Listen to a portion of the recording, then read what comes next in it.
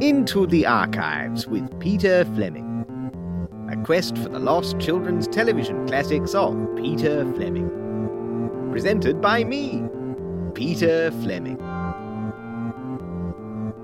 This week, animals. Hello there, my friends. Peter Fleming here, and whoa, get down there. I'm pleased to see you too, but don't lick my face. Just my little joke there. I'm sure you wouldn't. Well, I've wrangled something marvellous for you today. An episode all about my BBC programmes inspired by fur and feather. Well, not just fur and feather, scales, horns, gills, anything really, just animals, general animals. And here's hoping we'll discover some of these programmes found loving homes and weren't simply released into the wild and shot, as I've often feared. It should be quite a lot of fun. You might think I'd promised to talk about a different subject at the end of last week, but I suddenly remembered that for legal reasons it might be best not to. That's if I did say I was going to talk about it, and I certainly don't recall doing so. Well, now that's all clear, come out of your shells, giddy up, and let's milk the televisual udder. This is Peter Remembers. Well, working with animals in television wasn't without its perils. Naturally, after Lulu the elephant defiled the Blue Peter studio, people tend to assume our main fear in production was animals doing their business on camera, but that's not quite right. The real trouble, even before then, was that any actor working with animals knew they had someone to blame if they were caught short. I remember the set of Into the Pigsty in 1965 was far more of an actor's sty by the end. The worst thing was, even though we knew it was mostly the actors doing, the pigs still got the blame. I suppose we held them to a higher standard because we knew they were intelligent.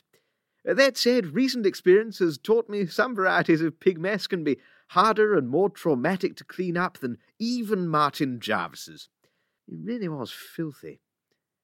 Much cleaner was 1968's A Dog and His Boy, in which viewers enjoyed young Charlie learning how to care for his new Labrador, Harry.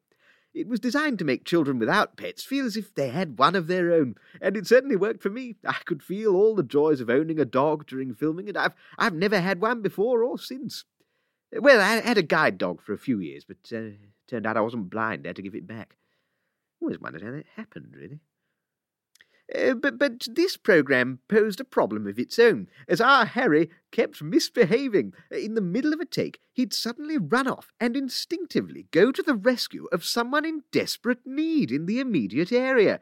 Rescued babies from fires, pulled a family trapped in their car out of a canal, and on one occasion foiled an entire criminal syndicate.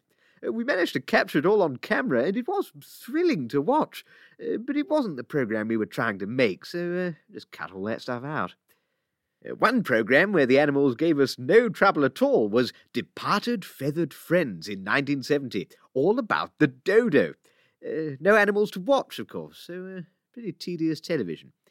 I came up with it when I first learned the BBC had been wiping programmes and reusing the tapes. I thought perhaps I could get it designated a protected series or something, but no such luck. But it did lead me on to the idea of looking at extinct species more broadly, when the following year I made my landmark series, Cornucopia. That followed a fictitious Victorian naturalist as he catalogued an array of species that we'd completely made up. The idea was to make children think about all the variety in the world that we might be missing, so we let our imaginations fly, Geese that grew on trees in bunches, pond whales who used their blowholes to become a natural garden sprinkler, and printing press butterflies who could form words on their wings to speak to people. Wondrous creations. The real challenge there was just for our design team, how to make them. But in the end, it was a real testament to what you could achieve with just rubber, cardboard, paint, and good lighting. And geese, and butterflies, and a dwarf sperm whale, a couple of cows. We got all sorts of animals in, really. Absolutely wrecked Ealing Studios. Never let us back in. Well, I was very happy with the series, and there might be one or two strays still out there for all these programmes. They were sold abroad quite widely after all. So if you think you've spotted any out in the field, get in touch. There'll be a little more on cornucopia very shortly. But first, why not think about giving a treat to the animals in your life with this enticing commercial message? The Peter Fleming Pet Grooming Service gets your animals spick and span in minutes. Well, hours, but that's still minutes. Peter learned a lot making the Immaculate Menagerie and will happily comb and shave your cats, wax your goldfish, and brill cream your rabbit. And don't worry if you live on a farm. Peter masterminded the fabulous field, too.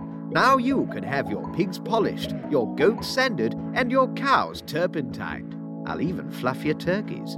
Prices start at just £85 an animal, or for farmyard customers, a full basket of bread, cheese and milk. Any produce at all. I'm just very hungry. The next 5 customers will receive a complimentary shampooing for a sheep of your choice. It doesn't even have to be one of yours. Warning, Peter is not qualified to handle any animal safely. Employ his services at your animal's own risk.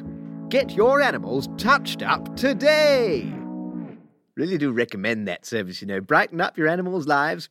Though I should just reiterate that disclaimer from the end, and also point out that I've unfortunately had to withdraw the pig polishing service after discovering my homemade polish has side effects including, but not limited to, melting and bursting. But now, as promised, let's look at 1972's cornucopia from a different angle, as we delve into Peter's private collection. Well, in front of me now is a full set of the collectible cards we released to promote the series. They came in boxes of Weetabix, I think, and we designed a card for each species, so 50 in all. It's all here, printing press butterflies, the fire-furred toad, the red-breasted turnip lizard, that was a favourite of mine. Lovely things to look at. And building the collection became an obsession for a lot of adults as well as children. Actually, there's a funny story about that. Edward Heath was negotiating with the president of the National Union of Mine Workers, Joe Gormley, and Heath knew they were both collecting the cards, so he actually tried bartering with some of his own to try and soften the government's stubborn refusal of a pay rise. It very nearly worked, too, except Heath refused to part with his 5-bottomed mammoth, which was the only one Gormley still needed. Heath put his foot down and said, "If I can't have a full set, no one can." And so the talks collapsed, and that is what caused the miners' strike of 1972. Sorry about that. Moving on, here is another programme I'd very much like to get hold of again, with today's delightful dip into the audio archive. Audio archive. Well, today I've one of my most innovative programmes to share with you, The Two Little Horses. One of the only times I found myself working with puppets. The titular horses, Clipperty and Clop, had each enjoyed life as a brown sock, but were now employed far more creatively on the hands of an obliging production assistant. And, in what can only be described as an imaginative frenzy, I decided we should make a programme that featured no human speech at all. The children would watch the horses and the images on screen, listen to the music and the sounds they were making, and they would have to decide for themselves what the story really was. And this now is the only footage currently known to survive, which came back to me a couple of decades ago now from Australia.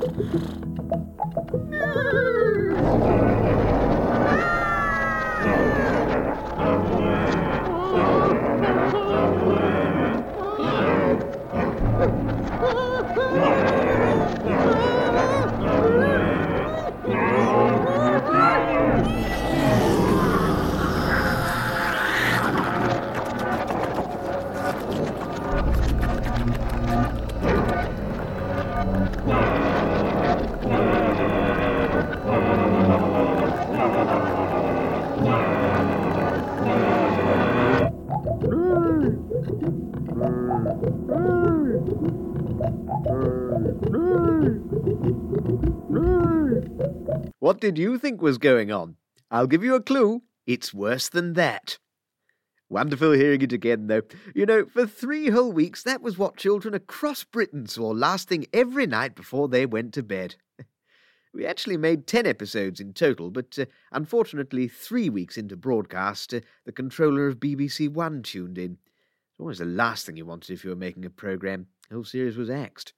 But not before BBC Enterprises had sold the whole lot on film to ABC Television, who mistakenly thought the programme was a late-night horror series for adults. So the whole thing was broadcast down there before they threw their copies away. But I'm able to play you that footage because it was cut out before transmission by the Australian government censors. On the downside, it's just the sound that exists, none of the pictures.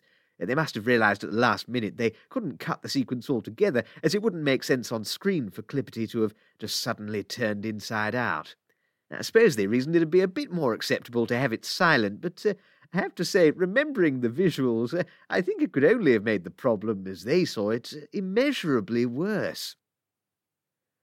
Well, let's make our way back from Australia now, so we can chart the progress of my global archive expedition and read some of your own correspondence in Messages from Beyond. Well, before we look at the expedition, I have a letter here that's come in from Sarah in Lincoln, who enclosed a very generous £5 donation. Thank you for that, Sarah.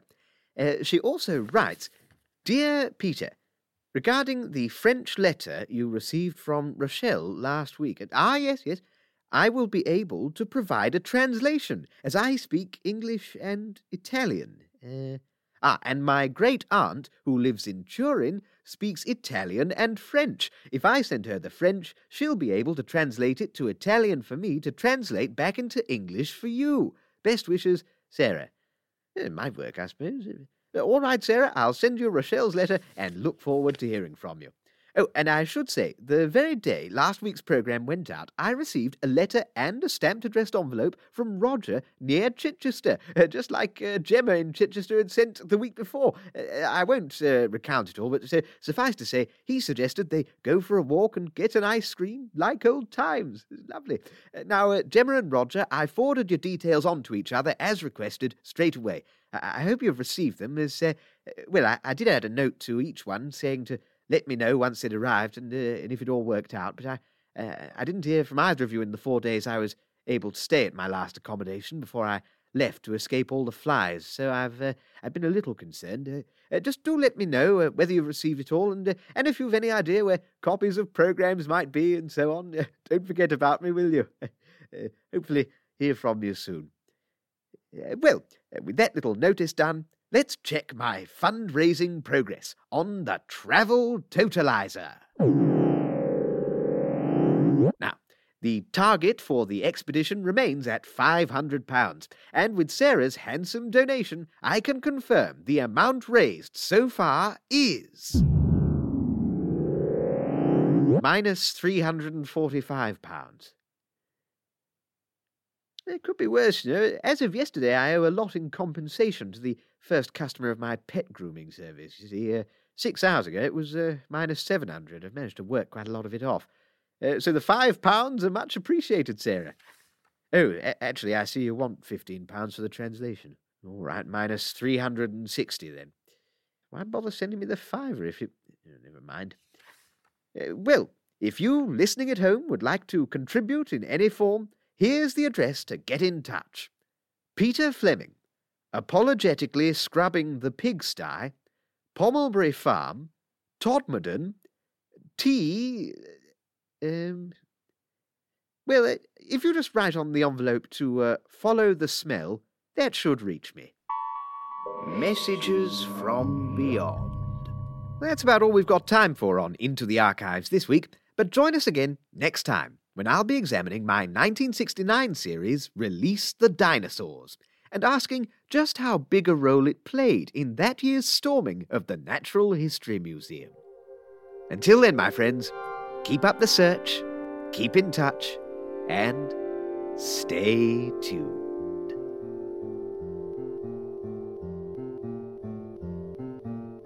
Into the Archives was presented by Peter Fleming.